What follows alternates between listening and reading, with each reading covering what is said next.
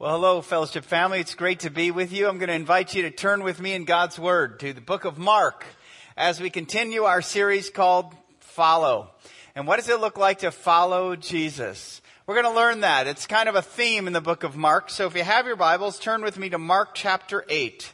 Mark chapter 8.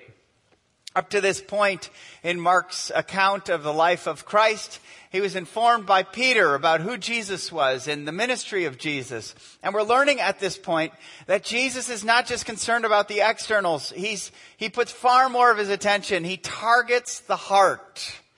Jesus always works his way from the inside out. You may be focused on your life on the externals, but Jesus is focused on the internals. He's God in the flesh who actually sees our heart, who redeems our heart, and restores our hearts. And he calls people to not only believe in him, but to follow him. Just the fact that he targets the heart means that he's interested in all of you, the real you, the authentic you. And he's interested in transforming you, not just doing some external moral changes, but an internal condition of the heart. And now we're going to learn that Jesus is actually calling us to be a fully committed follower of him. This is really going to get to the question of what purpose does Jesus fill in your heart right now or in your life? Many people say, Jesus is the one who saves me. I pray to Jesus and he gives me things. I ask Jesus to protect me. I ask for Jesus to bless me. These are all reasons, but they're self-centered reasons. They're about what Jesus can do for me rather than a willingness to follow him without strings attached. Many have no problem believing in Jesus and asking him to save them. It's the following that we struggle with. It's following him when Jesus gets in the way of our way. It's when following Christ threatens my lifestyle or what I believe to be my personal rights or my safety to my way of life or my security for either present or future opportunities. But yet his purpose, Jesus' purpose in our lives is not only to save us, but to rule in our hearts. He is not only our Savior, he's our King. And we're going to learn from this passage that takes us into the kingdom of Rome and confronts the disciples with the kingdom that Jesus was going to give. And he's going to call them from being threatened by this kingdom to thrive in his kingdom. And we see, just because we see hindsight in the history of the church, what happens when they move from being threatened by the kingdom of God to actually going all in the kingdom of God and thriving, advancing his kingdom on earth as it is in heaven. So we're going to see a clear and specific confession of Jesus. This is the first confession of Jesus by the disciples that we see. But we're also going to hear a clear and specific call of Jesus to follow him. So let's look at that now as we go to the Word. Mark chapter 8, beginning with verse 27. It says, And Jesus went on with his disciples to the villages of Caesarea Philippi. And on the way he asked his disciples, Who do people say that I am? And they told him, John the Baptist. Others say Elijah, and others one of the prophets. And he asked them, But who do you say that I am? Peter answered him, You are the Christ. And he strictly charged them to tell no one about him. And he began to teach them that the Son of Man must suffer many things and be rejected by the elders and chief priests and the scribes and be killed. And after 3 days rise again. And he said this plainly. And Peter took him aside and began to rebuke him. But turning and seeing his disciples, he rebuked Peter and said, Get behind me, Satan, for you're not setting your mind on the things of God, but on the things of man.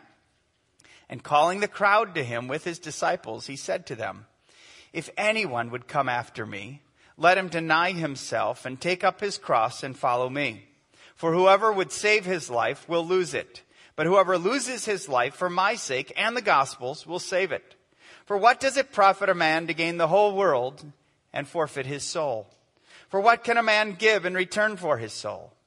For whoever is ashamed of me and of my words in this adulterous and sinful generation, of him will the Son of Man also be ashamed when he comes to the glory of his Father with the holy angels. This place that Jesus taught his disciples and called them to himself is an interesting place. It's at the foothills of Mount Hermon. It's known today as Banaeus, but at the time of Jesus, it was Caesarea Philippi. Jesus took his disciples on a journey up from Capernaum, about 20 miles northward to this place. This place had roots in a pagan worship of the god Pan. And Pan in the Greek literally means all-encompassing. So when you take a panoramic picture, you're taking an all-encompassing picture. When you go into panic, you're all-encompassed into anger or frustration. It's based on that word Pan. Pan was the god who lived in the caves. And he was half man, half goat. And the Greeks venerated him. Alexander the Great built a monument to the god Pan here in Caesarea Philippi. And over the years, every major leader of the region would dedicate a temple. Herod's son, Philip, dedicated this city to Caesar, thus Caesarea Philippi. Not to be confused with Caesarea by the sea. This place, however, was evil. We could coin the phrase, what happens in Caesarea Philippi stays in Caesarea Philippi. It was a place of lust. There was temple prostitutes. And it was this world that people would go there in the name of religion. They would do these immoral acts. And then they would leave the place. But it also stood as a memorial to a king and a kingdom. And it was such a stark contrast to the kingdom that Jesus would call his disciples to advance. I visited Caesarea or Philippi or Banaeus as it's known today. And here's an artist's drawing of the temples that were carved next to or that built next to those cliffs. And if you look over on that left-hand side, you'll see that cave that's chipped away. And they built that so that they could have a place for Pan. Today, those temples are ruins. There's nothing there. And you just see on that far left that cave that they dug. And here's that cave in specific. It's just a place they worshipped this god Pan. But it's interesting here. It's interesting that it was at this place or around this place that Jesus asked the question, who do people say that I am? It's an interesting question. By the way, if he were to ask you that today, what do people around you, who do people around you say Jesus is?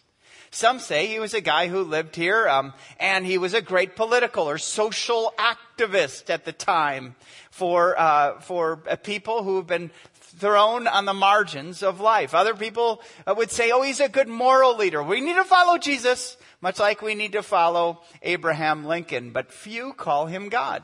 Few call him God. And Jesus kind of exhausted their answers, and then he looked them in the eye and he said, but who do you? Who do you say that I am? And Peter answers it quickly, doesn't he?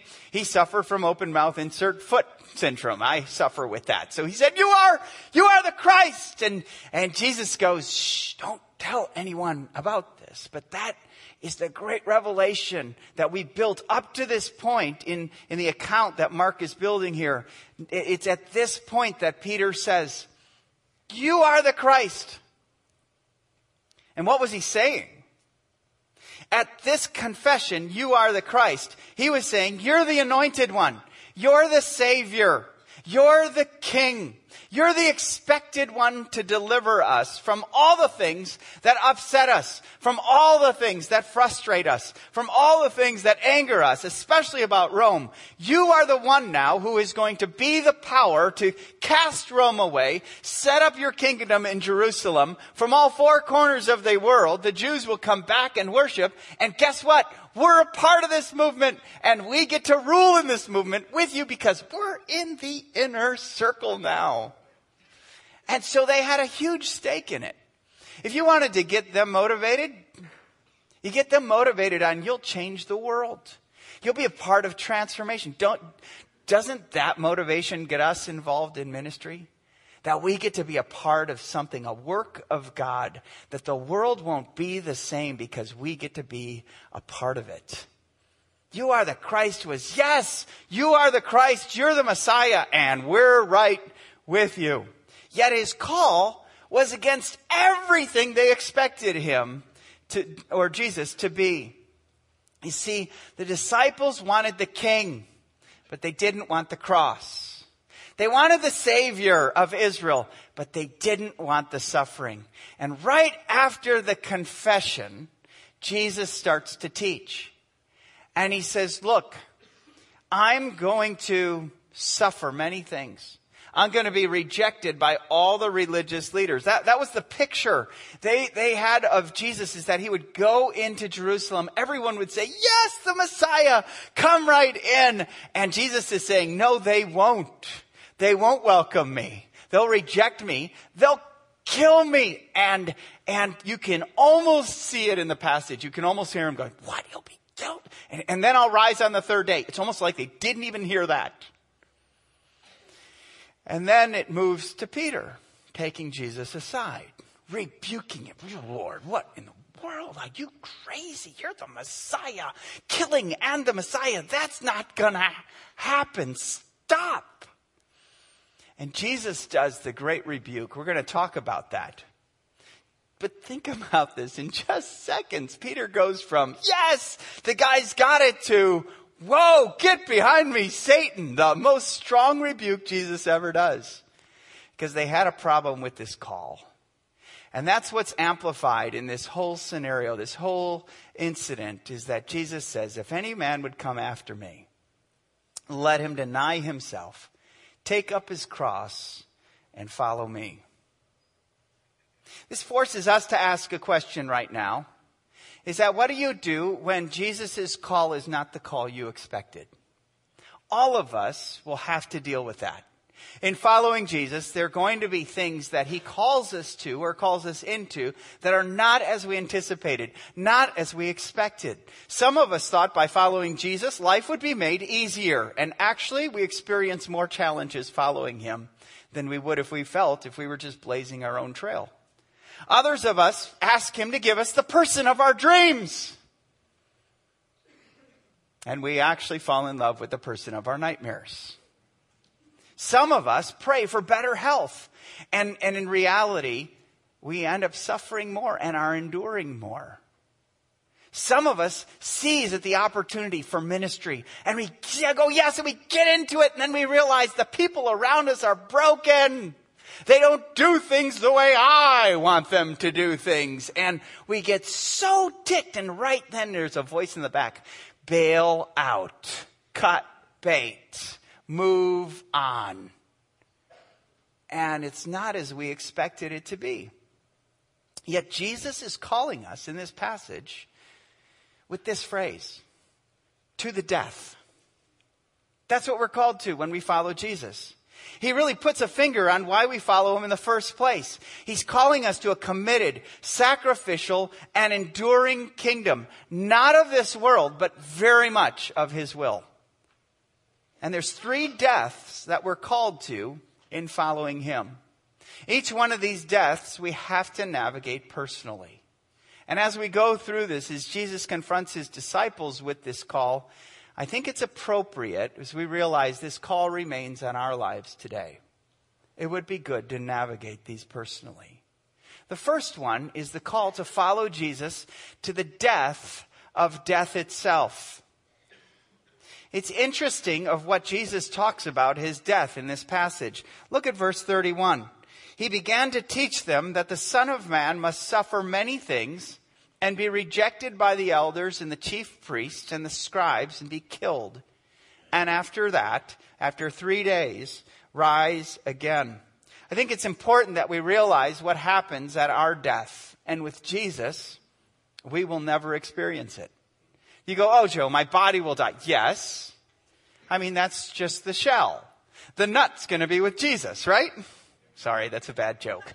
But the reality is you never will experience spiritual death. Your life, true life, the real part of you that lasts forever, your soul with Jesus will last forever with him forever.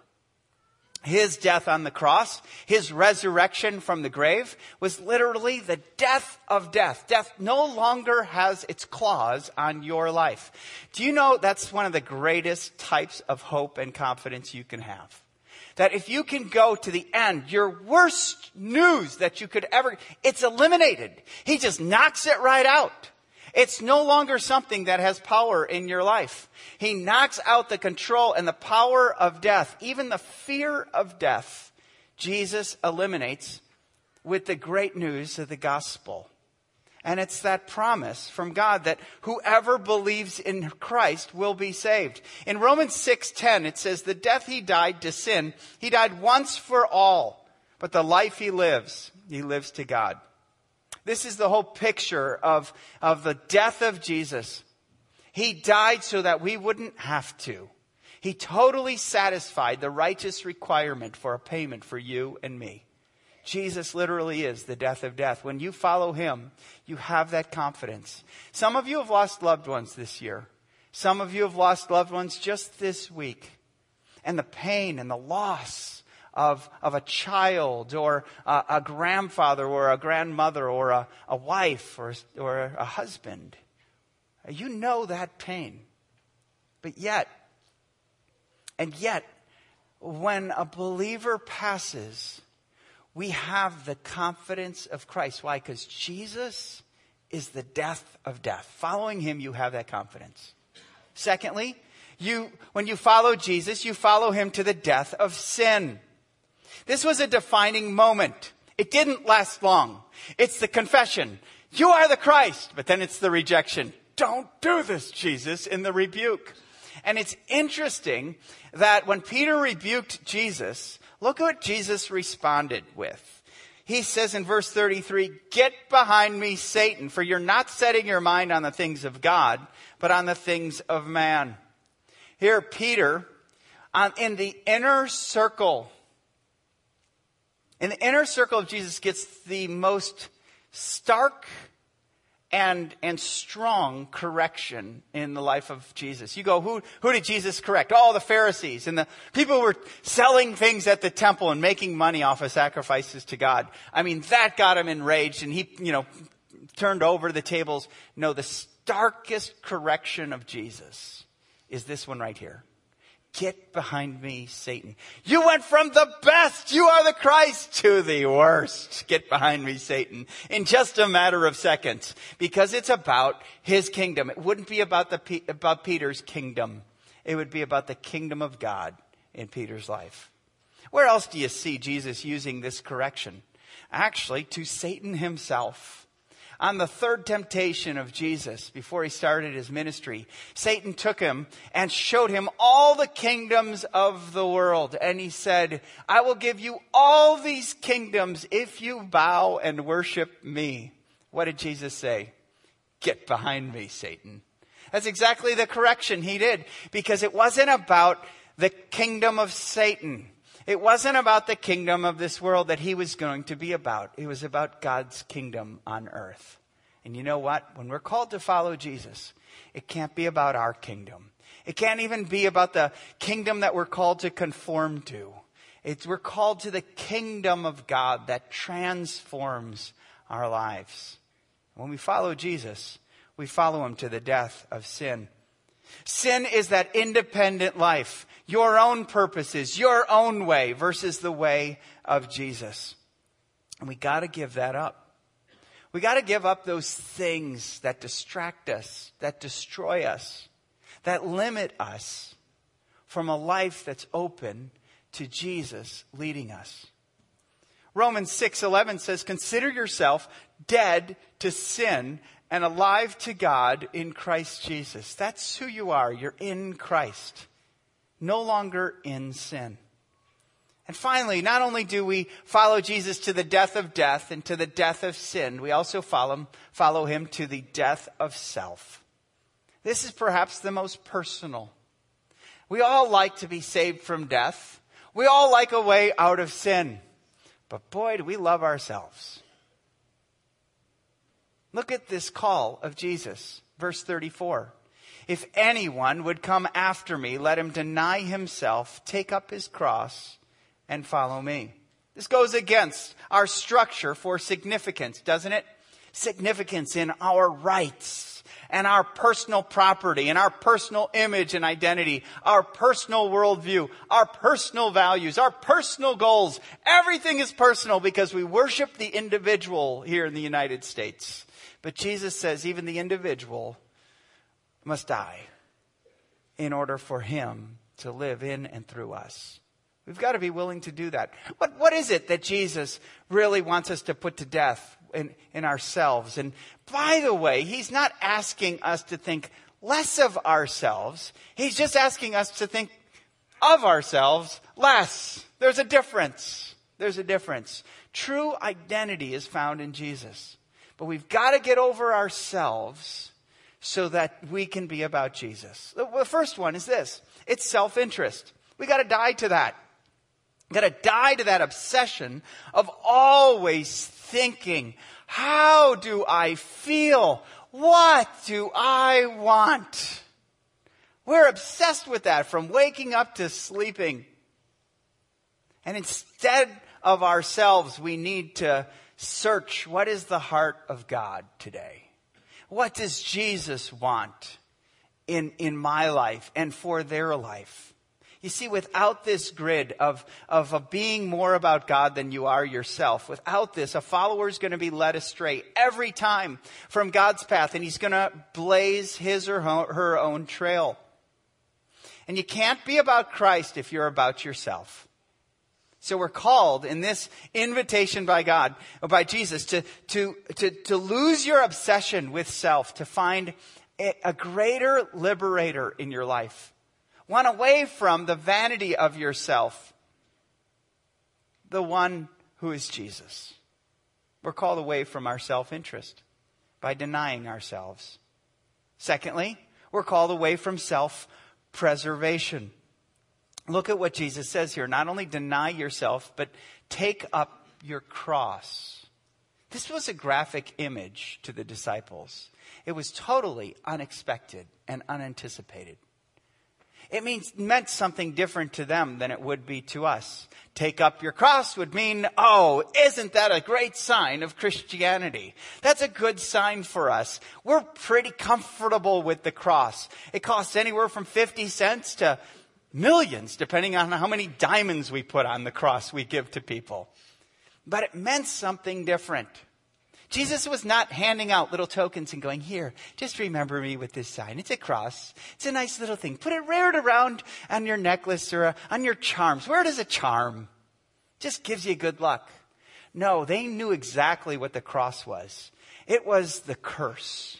Cursed was anyone who was hung on a cross. Jewish or Gentile world feared being crucified on a cross.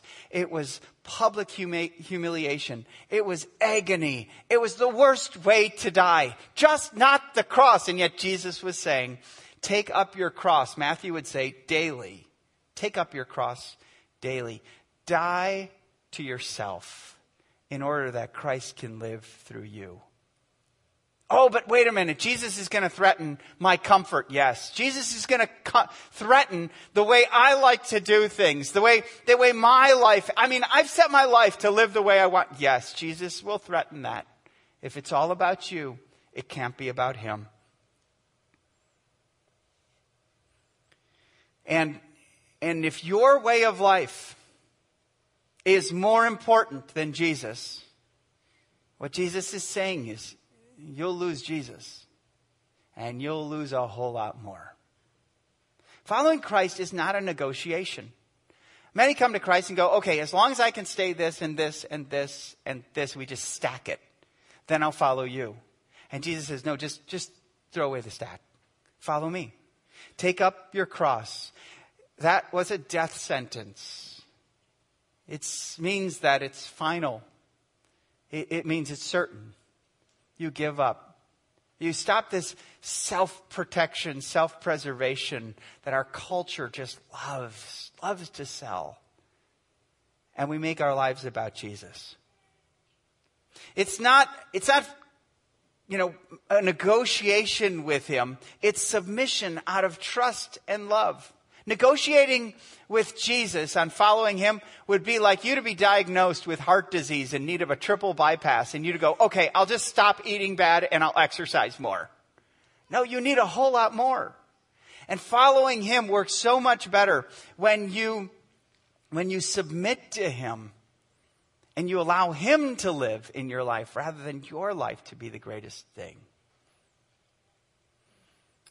So you die to self-interest and self-preservation. And finally, your self-direction. Look at this one.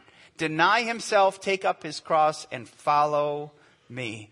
Jesus calls us to follow him, which is not an abstract ideological notion of faith, but it's an active, selfless, self-sacrificial, and submitted life. What is it that would make us step away from ourselves to follow Jesus? As I thought and pondered this question, the command of Jesus to love the Lord your God with all your heart, your soul, your mind, and your strength, that's what enables us to do that. See, when we love someone, we willingly give up ourselves for them. Lust is loving someone to get something from them. Love is showing up to give. And you do that. Those of you who are married, you gave up your rights to the personal way you want to do life, hopefully, and you chose to love that person. You chose that there will be no other people you pursue. You willingly gave that. No one held a gun to your head, okay? You willingly did it. Why'd you do it? Because you loved them. When your children were born to you, you willingly gave up a good night's sleep. You willingly gave up, the ability to go, here, this is your kid, change him. You gave that up willingly to love that child. You have friendships that you love and deep friendships that you sacrifice willingly because you love them. And when you love Jesus, you willingly give these things up. He's not a threat. Love becomes your motive.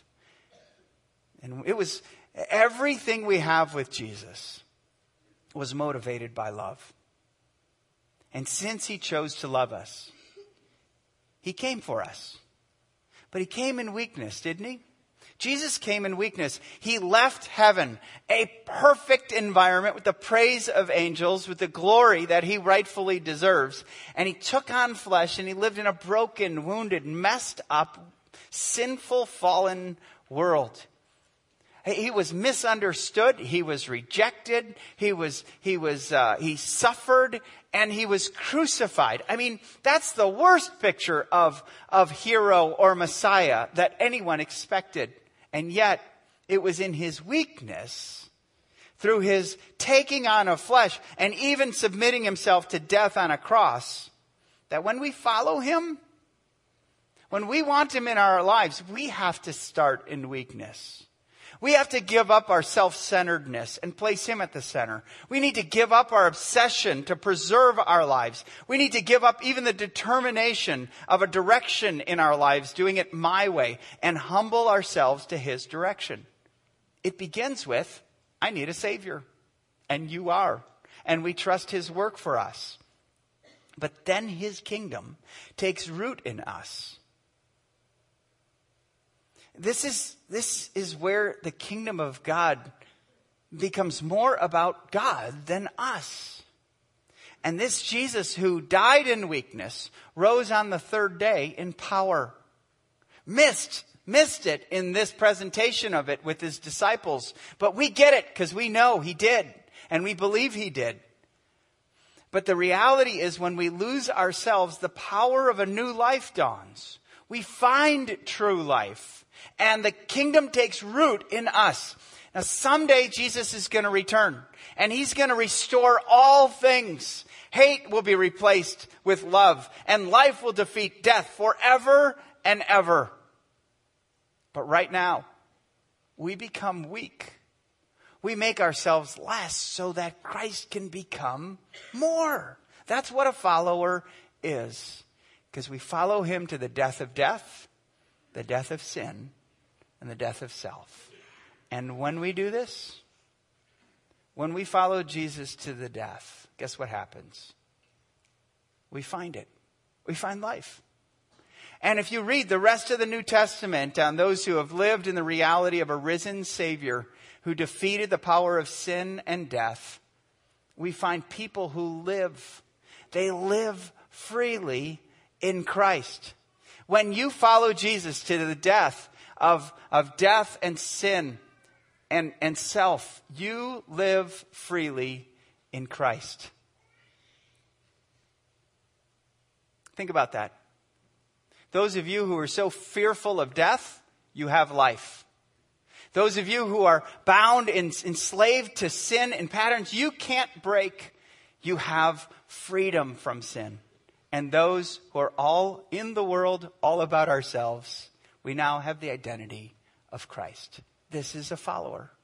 We live freely in Christ.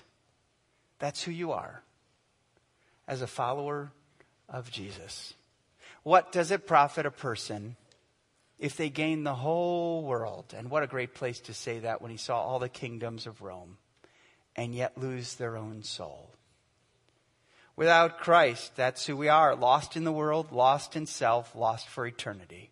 With Christ, found by our Creator, found to live following Him, found for eternity. Follow Him. Deny yourself. Take up your cross. Follow Him. Let's pray. Heavenly Father, we see it. We may not fully understand it, but we see what you're calling us to do. To live freely in Christ. No longer dead to you and to ourselves. No longer enslaved to sin. We're set free. No longer obsessed with self. We're in Christ. Thank you for a new identity and a new direction for our lives. Lord, the reality is we all need to follow you when it makes sense and when it doesn't. So please work in our lives, grow our hearts towards you, deepen our love for you so that we trust you when you call us into the unexpected and unanticipated life and become greater in our hearts so that your kingdom would be advanced in each of our lives. For it's in Christ's name I pray. Amen.